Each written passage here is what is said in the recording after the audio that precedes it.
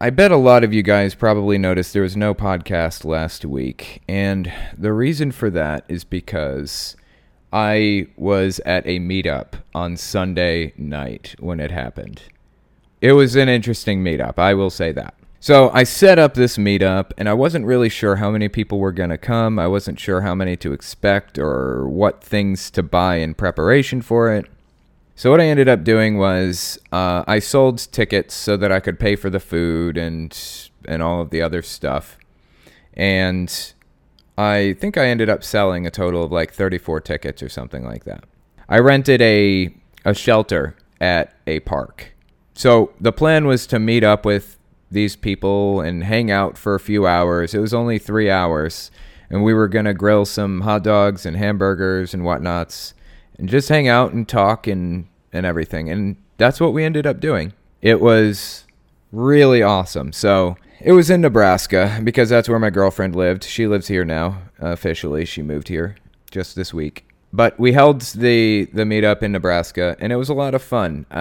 She helped me plan everything. So on the day of the meetup, I think it was scheduled 5 o'clock to 8 o'clock. So we show up. I think at like 3:30 or 4, and we start setting things up, getting the grill going and things like that. And people start showing up, and I got to meet I believe one of the board members of Lincoln Atheists. That's where it was. It was Lincoln, Nebraska. So I meet one of the board members of Lincoln Atheists, and she was just awesome. She was super helpful with everything. I also was sitting there when an ex-Jehovah's Witness walked up. So I'm introducing myself to these people and talking to them and hearing their stories and all this other stuff. Anyway, it was super interesting to hear these people's stories. The meetup, I think, like I said, I think there were a total of actually about 40 people there by the end of it. But I got to hear everyone's stories. I got to hear from a couple of ex-Mormons, multiple ex-Mormons, actually, lots of them. Multiple ex-Jehovah's Witnesses, multiple ex-Catholics. Interestingly enough, I was surprised to find a bunch of ex-Catholics there. And I got to hear about how they grew up and what it was like. And in fact, one of the ex-Mormons had some really interesting things to say. Some of them were actively going to BYU. Like currently going to BYU, and didn't believe it anymore. Like that must be so difficult, knowing that what you're doing, going to this university that's full of Mormons, and knowing you don't believe it anymore. I can't even imagine having to go through that. So props to them for going through all of that. I know it's not easy. But I'm glad that they've kind of connected with community on a more local level, or they wouldn't have been showing up to something like I set up. But another ex-Mormon woman was talking to me, really nice lady, and she was telling me that the bite model breakdown that I did on Mormonism, I did one bite model breakdown of Mormonism long ago, and it was I tried to be generous with it. Because I figure if it's a cult, then that will shine through anyways, whether I'm generous or not. Well, I talked to Mr. Atheist, who, of course, himself is an ex-Mormon, and we redid the bite model breakdown, basically. We've been doing it in 4 parts. I think we're on part 3 now. We have 1 part left, the emotion control. And we raised just about every point, almost every point. Some of them went down. But this woman I was talking to, this ex-Mormon, made a really good point to me. She said that every point on the bite model should go up 1 extra score for women, because women are treated a little bit differently in the Mormon church than men are, basically. It was something that really made me think. It made me really think about Mormonism and their control of gender roles and things like that. So I think I'm going to talk to Mr. Atheist about it. I think I'm supposed to call him tonight or something like that about some other thing. So maybe I'll mention that to him when we talk. But anyway, it's just interesting. It's just something interesting to think about. I heard a lot of interesting stuff about other people's religions and things like that. Like there were like I said, many people that were ex-Catholic, and I was honestly surprised to find that there were so many ex-Catholics there, and they were really pressuring me into talking about Catholicism. They really want me to cover Catholicism. I covered it forever ago, and I feel like my views on it have changed since then, because it's like a 2.5-year-old video or something. It was like super old. So I just took the video down because I wasn't really sure that I agreed with it anymore. I haven't watched it through in forever. So I'm gonna give it a watch again, and I'm going to refine my views and talk about Catholicism again. It's an extremely controversial subject, but my position on it is kind of damn the controversy. If it needs to be said, then it needs to be said, pretty much. Another ex-Catholic I talked to was the president of the SSA in Lincoln, Nebraska. He was really, really cool. Really cool kid. And he's also an ex-Catholic. And we talked about the Fibonacci sequence because I picked that as the scale for grading cults on the BITE model, basically. And he wanted to know why I picked that and things. And I explained to him that the reason that I picked the Fibonacci sequence was because the Fibonacci sequence is... I don't know how many people in my audience are ex-software engineers or even current software engineers. I'm an ex-software engineer. I did this for like 6 years. I was in the field for 6 years. And if any of you guys know about Agile Scrum planning, you'll probably recognize the term planning poker. That's basically this thing where in software they say the two hardest things to do are naming and estimating. You got to name things and estimate times. Those are the two hardest parts of software engineering. So planning poker it uses the Fibonacci sequence to kind of estimate rough times for how long this stuff should take. They'll break it down into really, really tiny tasks that a single programmer can do by himself. And it should only take him between, say, an hour or two and a full week. If it's longer than a week, if it's like a 2-week project for a single programmer, then you want to break it down more. You want to break it down further into more subtasks. And they estimate the amount of time that it should take to do this job by playing a game called Planning Poker, and you can buy cards for it and everything on Amazon. It's basically the Fibonacci sequence. You have 1, 2, 3, 5, 8, 13, and 21, and some of them go up to 34. And you estimate these little tiny tasks like create a button on the home screen or connect the login options to the SQL database or something like that, like small tasks. And you estimate, you're in a group, say 5 or 6 people total. Each one of the people in this planning poker game will put down a card, one of the numbers in the Fibonacci sequence, to estimate how complicated or how long this task will take. Now, they don't base it on hours. It's not like 1, 2, 3, 5, 8, or 13 hours. It's points, and you use the points as a reference. It gets a little bit in the weeds, gets a little bit complicated, but that's kind of the idea behind it. That's where I got the Fibonacci sequence from. And also, it's not officially an exponential growth, the Fibonacci sequence is, but it's faster than adding. And it tricks your brain into realizing that, or it tricks your brain into thinking that there's a larger gap between points than there actually is. So I may have a lot of trouble deciding between a 6, a 7, or an 8 for a cult, for a point on the BITE model. But I'd have a lot less trouble deciding between an 8, a 13, or a 21. It becomes a lot more clear and obvious when you have those giant gaps. So that's why I picked the Fibonacci sequence. But anyway, point is, the meetup went absolutely fantastically. I loved talking to people. I loved talking to them. It was absolutely amazing.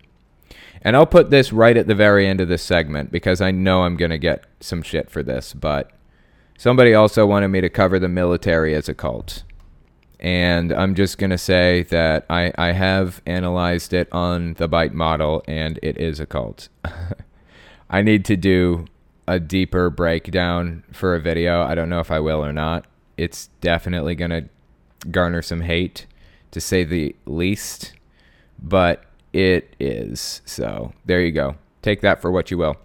There is something I wanted to talk about with Jehovah's Witnesses. So they are doing their annual conventions right now. For those of you who don't know, I think I talked about this last time, but the Jehovah's Witnesses do this thing where they have 3 conventions a year, basically.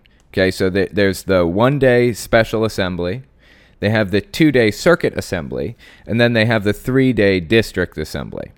And as you can imagine, based on the names, it covers different areas of people. Like you get, say, 500 people for the special assembly, the 1 day, and maybe you get 3,000 for the circuit assembly, the 2 day, and then you get maybe 10,000, sometimes 20,000, or even more for the 3-day district assembly. It covers larger areas. And so they're doing their tour of assemblies all across the U.S. right now. And I found this article on it. I have not read this article beforehand, but apparently it's from the website DeseretNews.com. Never heard of this website before, but the title is Thousands Gather in Utah for Jehovah's Witnesses Global Convention.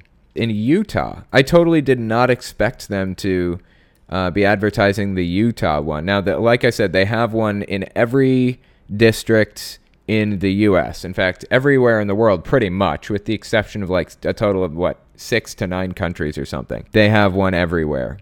I think Jehovah's Witnesses are banned in China, North Korea, Yemen, Qatar. I don't remember. There are like 6 or 9 of them. One of the two. So they're holding one in Utah. Let's just give this article a read and see what it has to say. More than 4,000 Jehovah's Witnesses gathered in Ogden this weekend during the Faith's Global Convention. For Alyssa Landeros, who was baptized on Saturday during the convention, the yearly gathering helps us not only spiritually grow, it helps encourage us to, if we're having problems at work or school or with family, it helps us through that. And it's something that we look forward to all year. So right off the bat, this seems like it has a positive slant for Jehovah's Witnesses, which is a little bit concerning to me because Jehovah's Witnesses, while they're genuinely good people, most of them, the majority, are genuinely deep down good people, really. They are so disgustingly misguided. It's horrific. They get people killed with their misguided ideas. I don't know how I feel about the governing body members, if I think that they're deep down really good people or not. I think I'm a little bit more cynical about that. But anyway, point is that this article has a positive slant for Jehovah's Witnesses when it should not. So let's continue reading, see what it says. The event, which has taken place at the D Events Center for about 30 years, was estimated to bring about $2.5 million in revenue to the city as Jehovah's Witnesses from around the state and neighboring states converged on Ogden, according to event organizers. The convention featured several symposium related to the topic Love Never Fails, focused on studying Jesus Christ's love for others and how those in the faith can follow his example in their service. I love how they're framing this. This is so Jehovah's Witness positive, it's eerie. I noticed they don't mention shunning at all, how in this bit they're talking about love never fails. They fail to mention how many people lose family members permanently just because they don't believe it anymore. Not because they killed somebody, not because they got drunk and drove their car, not because they did some horrific crime of some sort, but because they don't believe it anymore. They don't mention that in this article. That is very telling. Anyways, this says the convention featured several symposium related to the topic Love Never Fails. I noticed that they put symposium as a singular word. Several symposium related to the topic, as opposed to symposiums. Says Landeros says she was raised as a Jehovah's Witness, left, and then later returned as an adult. After preparing for baptism for a few years, she and her husband were baptized along with 35 others. Getting ready for the day was difficult. It could be difficult, but it was also really easy with all of our brotherhood that helps us as well. Once we decided, it was a lot easier, Landeros of Layton said. Hopefully, a lot of good things come out of it. Oh, this article is interesting. It says, it was really easy with all of our brotherhood that helps us as well. It seems like it's translated from a different language. That's what it's reading like. Like the grammar is just a little bit off. The tenses are off. Like it's using singular words when it should be using plural, things like that. Some people may not know this about Jehovah's Witnesses. When I was younger, I was trying to get baptized. So here's the process I went through. I started studying with an elder. Basically going through this book. I think the book was called Organized to Do Jehovah's Will. And it's not terribly thick, but it's basically your baptism preparation book. So it talks about Jehovah's Witnesses' beliefs on things, makes sure you understand what they believe, why they believe it, all that stuff. And I think it probably took me 6 months to a year of studying to finally become a Jehovah's Witness, to finally get baptized, or to schedule my baptism. And at the end of the book, after I finished studying it, after like a year or something, they had questions at the back. Now, I feel like when I got baptized, I think I was like 14, maybe 15, somewhere in there. I feel like it was referred to as the 100 questions. In retrospect, maybe not, because I'm on jwfacts.com, which, by the way, subtle plug, really good website. Absolutely phenomenal website. jwfacts.com has a whole thing about the 80 questions, not the 100 questions, the 80 questions that you have to answer. And I could have sworn it was 100, but anyways, you have to answer these questions before they will baptize you. So I figured I'd just kind of list some of the questions off. It's pretty straightforward stuff. The first one is, who is the true God? Then we've got, what kind of God is Jehovah? What does it mean to know God? What does the Bible mean when it says that Jehovah requires our exclusive devotion? Now, you have to answer all of these questions exactly as the book describes. They're looking for a very specific answer, but they don't want you to quote it. They want to make sure that you understand, that you absorbed the message yourself, and that you're not just spitting it back. They want to make sure that you internalized the beliefs and the ideas, and you can put it in your own words. So they list all of these 80 questions in the back, and you have to be able to spit the answers back in your own words. Here are some others. Why do people die? What is death? What future hope for life is there for one who dies? How many from among mankind will be in heaven with Christ? What will they do there? Of course, with those questions, why do people die? What future hope for life is there for one who dies? The answers that they're looking for, with at least with that last one, what future hope for life is there for one who dies? They're looking for an answer like, they will be resurrected in a paradise earth after Armageddon, pretty much. The next one was, how many from among mankind will be in heaven with Christ? The answer they're looking for there is 144,000. 144,000 anointed witnesses will basically be raptured to heaven once Armageddon starts. And they'll be given swords and bows and arrows to slaughter everybody who is not an active believing Jehovah's Witness. And that's the answer to the next question. What will they do there? There you go.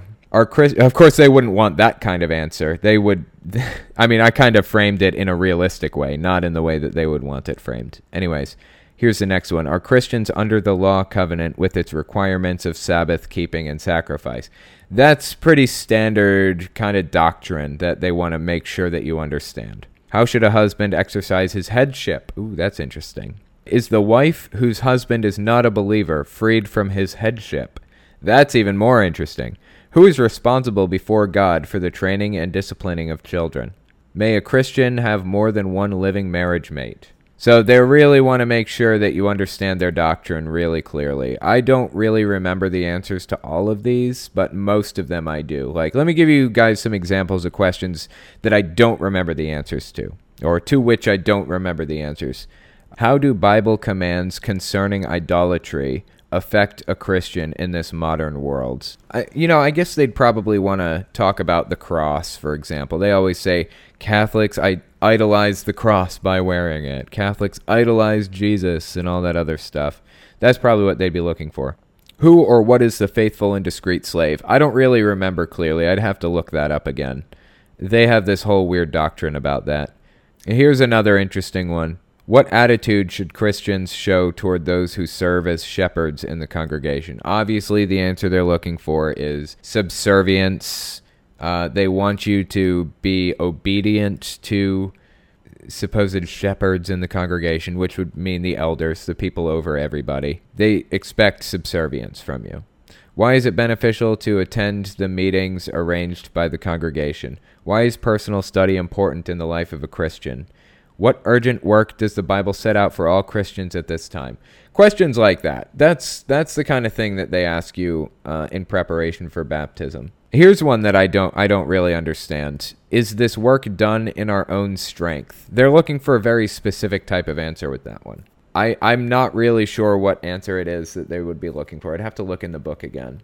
Why should one who has sincerely repented and turned around and chosen to be a disciple of Christ be baptized? So they're asking what the point of baptism is with that one. So I don't know. I thought that was kind of an interesting little thing there. I thought it was pretty cool to take a kind of a glimpse into their culture.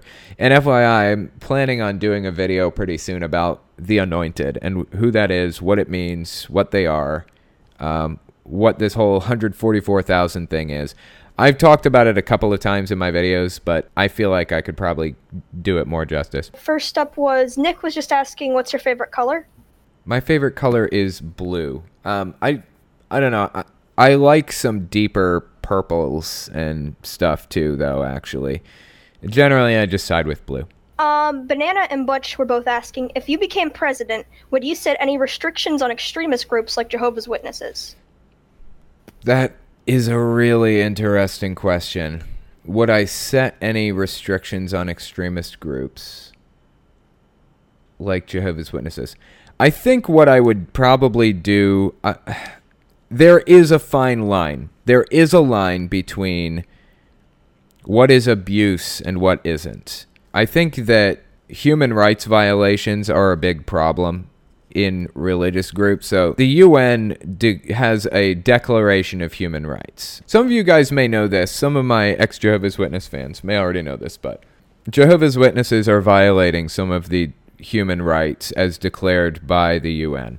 I think Article 18, here's Article 18, it says, everyone has the right to freedom of thought, conscience, and religion. This right includes freedom to change his religion or belief, and freedom, either alone or in community with others, and in public or private, to manifest his religion or belief in teaching, practice, worship, and observance.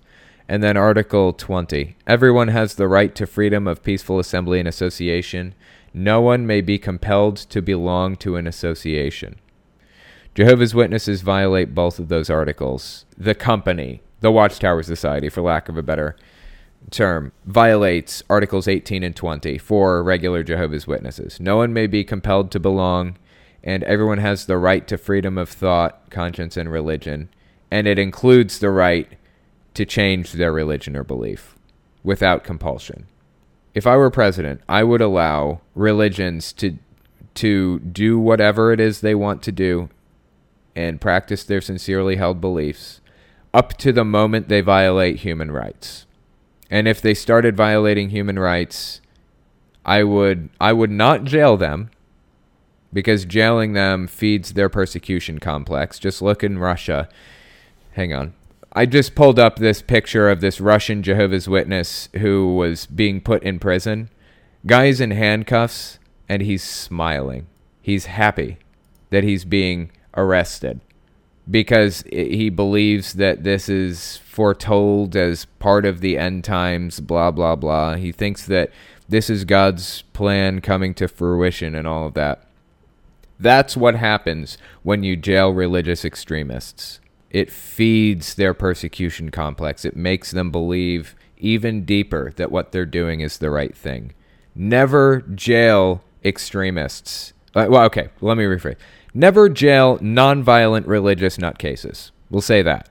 Sometimes if they're violent, you need to protect society from them. If they're non-violent, then you need to fight their ideas. Because their ideas are really what's toxic. Their ideas are what's spreading and what's doing damage. You need to fight their ideas. As long as their sincerely held belief did not include abusing somebody or killing people or whatever other thing, let them do it. I still think religious freedom is important. Though I think religion is ridiculous, I still think religious freedom is important. So anyway, there's my answer.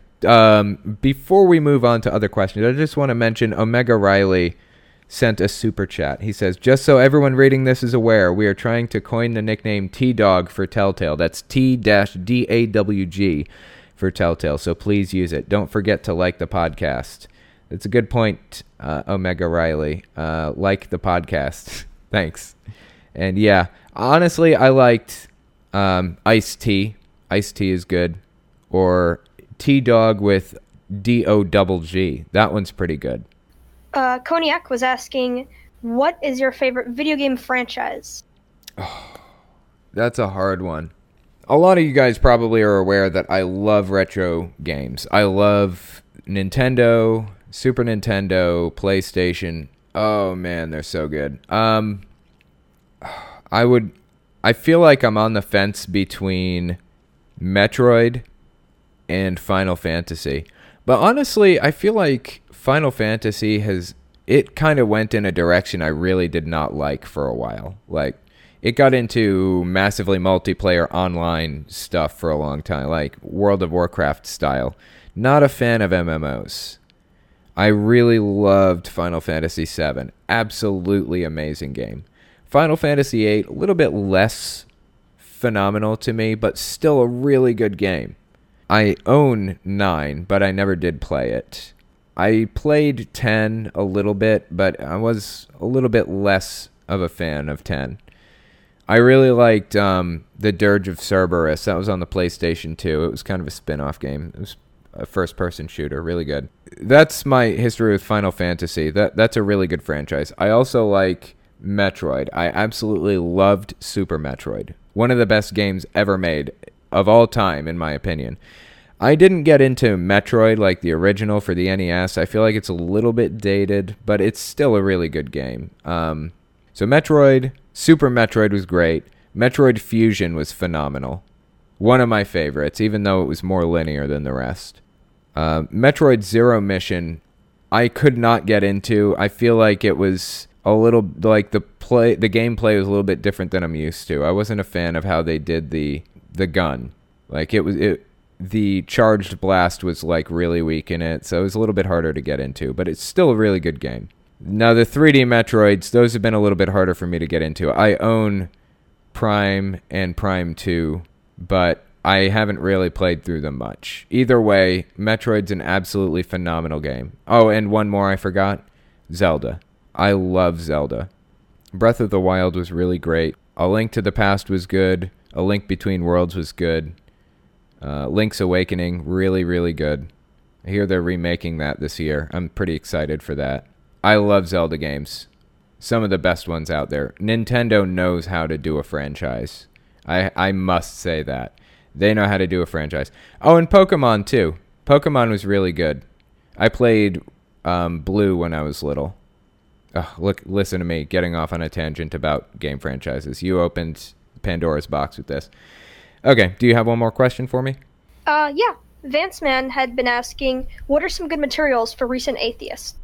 Good materials for recent atheists. Honestly, for a long time, people really had to just go to books when it came to pretty much anything, because the internet is really very new. So if you were becoming an atheist, or if you were leaving religion and moving to another or whatever, you really just had to turn to books. But that's very different now.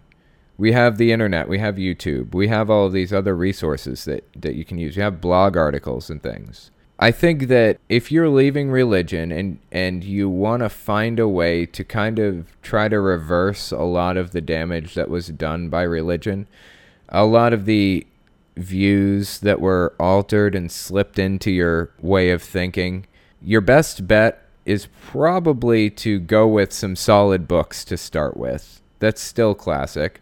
Maybe read some Hitchens, some Christopher Hitchens. Maybe some Richard Dawkins. Try reading The God Delusion. In fact, in The God Delusion, he actually quotes, he debunks a Jehovah's Witness book. Life, How Did It Get Here by Creation or Evolution, I think is the name of the book.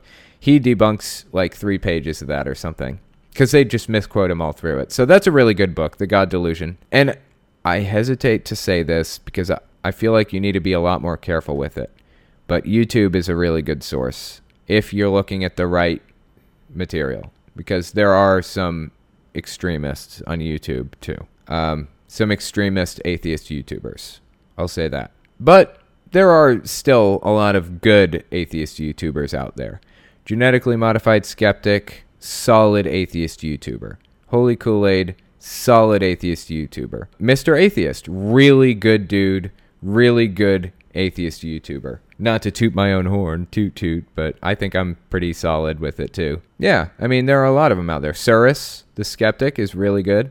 Lots of really good people. Just be careful, though. Pull up a copy of the Byte Model and kind of go through it a little bit and think about if you recognize any YouTubers using the us versus them mentality, black and white thinking, encouraging you to cut off communication with anybody for one reason or another. Just think about that if you're looking at any YouTubers, because there are some questionable ones out there.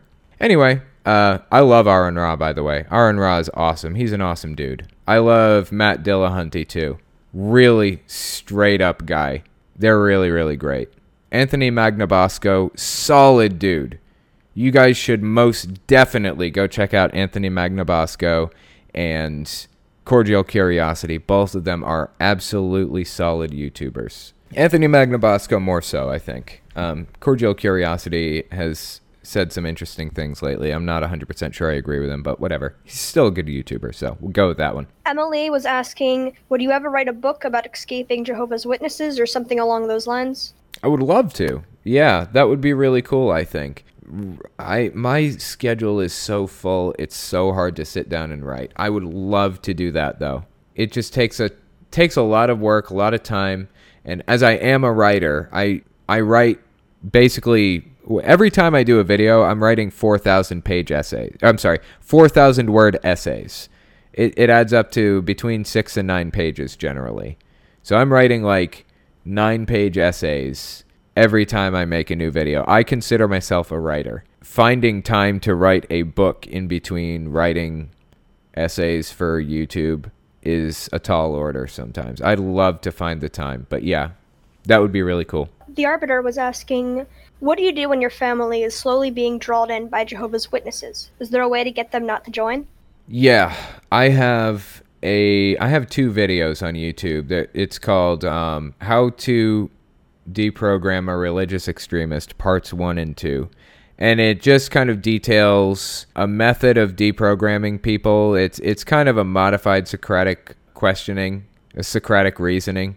If you watch Anthony Magnabosco, I mentioned him earlier. If you watch Anthony Magnabosco, he kind of goes through a deprogramming style technique. It's called street epistemology, and it's definitely worth the watch. If you want to figure out how to kind of try to deprogram people to some extent, a little bit, it's really hard to do. It takes a really long time. No guarantees it's going to work at all, but give it a shot. See if you can talk to somebody and see if you can kind of talk them down from the cliff. Sometimes it works, sometimes it doesn't. I discovered this website, ministrytochildren.com. And I found out about this thing called Vacation Bible School Pledges, Bible, American, and Christian flag. So I wanted to just cite to you guys the Bible Pledge of Allegiance, the American Pledge of Allegiance, and the Christian Pledge of Allegiance. Apparently, earlier today I was going through some really awful, cringy YouTube videos, and I discovered something called Bible Man. I had never heard of Bible Man before. And also Carman. I heard about Carman from an ex-coworker of mine, Joris. Really good dude. He showed me Carman video. It's called, if you guys want to look this up, it's on YouTube. The video, it's basically a music video. It's by Carman, and it's called Satan Bite the Dust, I think. It's so terrible. I would show it, but I don't want any copyright strikes. Just go check it out. Just I'll put a link to it in the description or something. You guys just go give it a listen. Anyway, I was watching those earlier, and I started looking into it a little bit more, and I discovered the Bible Pledge of Allegiance. So let's give these 3 different pledges of allegiance a read. We've got the American Pledge of Allegiance. Most of you guys probably know this one. I grew up hearing it, but I was not allowed to say it as a Jehovah's Witness. Of course, Jehovah's Witnesses don't say the pledge in school. Sometimes they stand for it while others say it. Sometimes they just sit and don't say it at all. Here it is. I pledge allegiance to the flag of the United States of America and to the republic for which it stands, one nation, under God, indivisible, with liberty and justice for all. So that's pretty standard. Most people know that one. Here's the Christian Pledge of Allegiance. I pledge allegiance to the Christian flag and to the Savior for whose kingdom it stands. One brotherhood, uniting all mankind in service and in love. And here's the Bible Pledge of Allegiance. I pledge allegiance to the Bible, God's holy word. I will make it a lamp unto my feet and a light unto my path, and will hide its words in my heart, that I might not sin against God. Here's the big problem with this stuff. These pledges, these other 2, the Bible Pledge of Allegiance and the Christian Pledge of Allegiance, they are commonly said a lot, and this website is directed toward people who are homeschooling their kids and are trying to push an ultra-Christian curriculum on them. Like, there are Christian private schools that have Christian curriculums for homeschoolers, and that's horrifying to me. They're not getting a real education. That's wrong. That is straight up wrong. Bringing your kid out of public school and indoctrinating them into an extreme way of belief is wrong. So that's the kind of thing that some Christian homeschool kids do. They say those pledges every morning. Stand up and face the Christian flag and say the Christian Pledge of Allegiance. That's what they do. That is scary. I should really do another video on homeschooling. It's been a really long time since I have.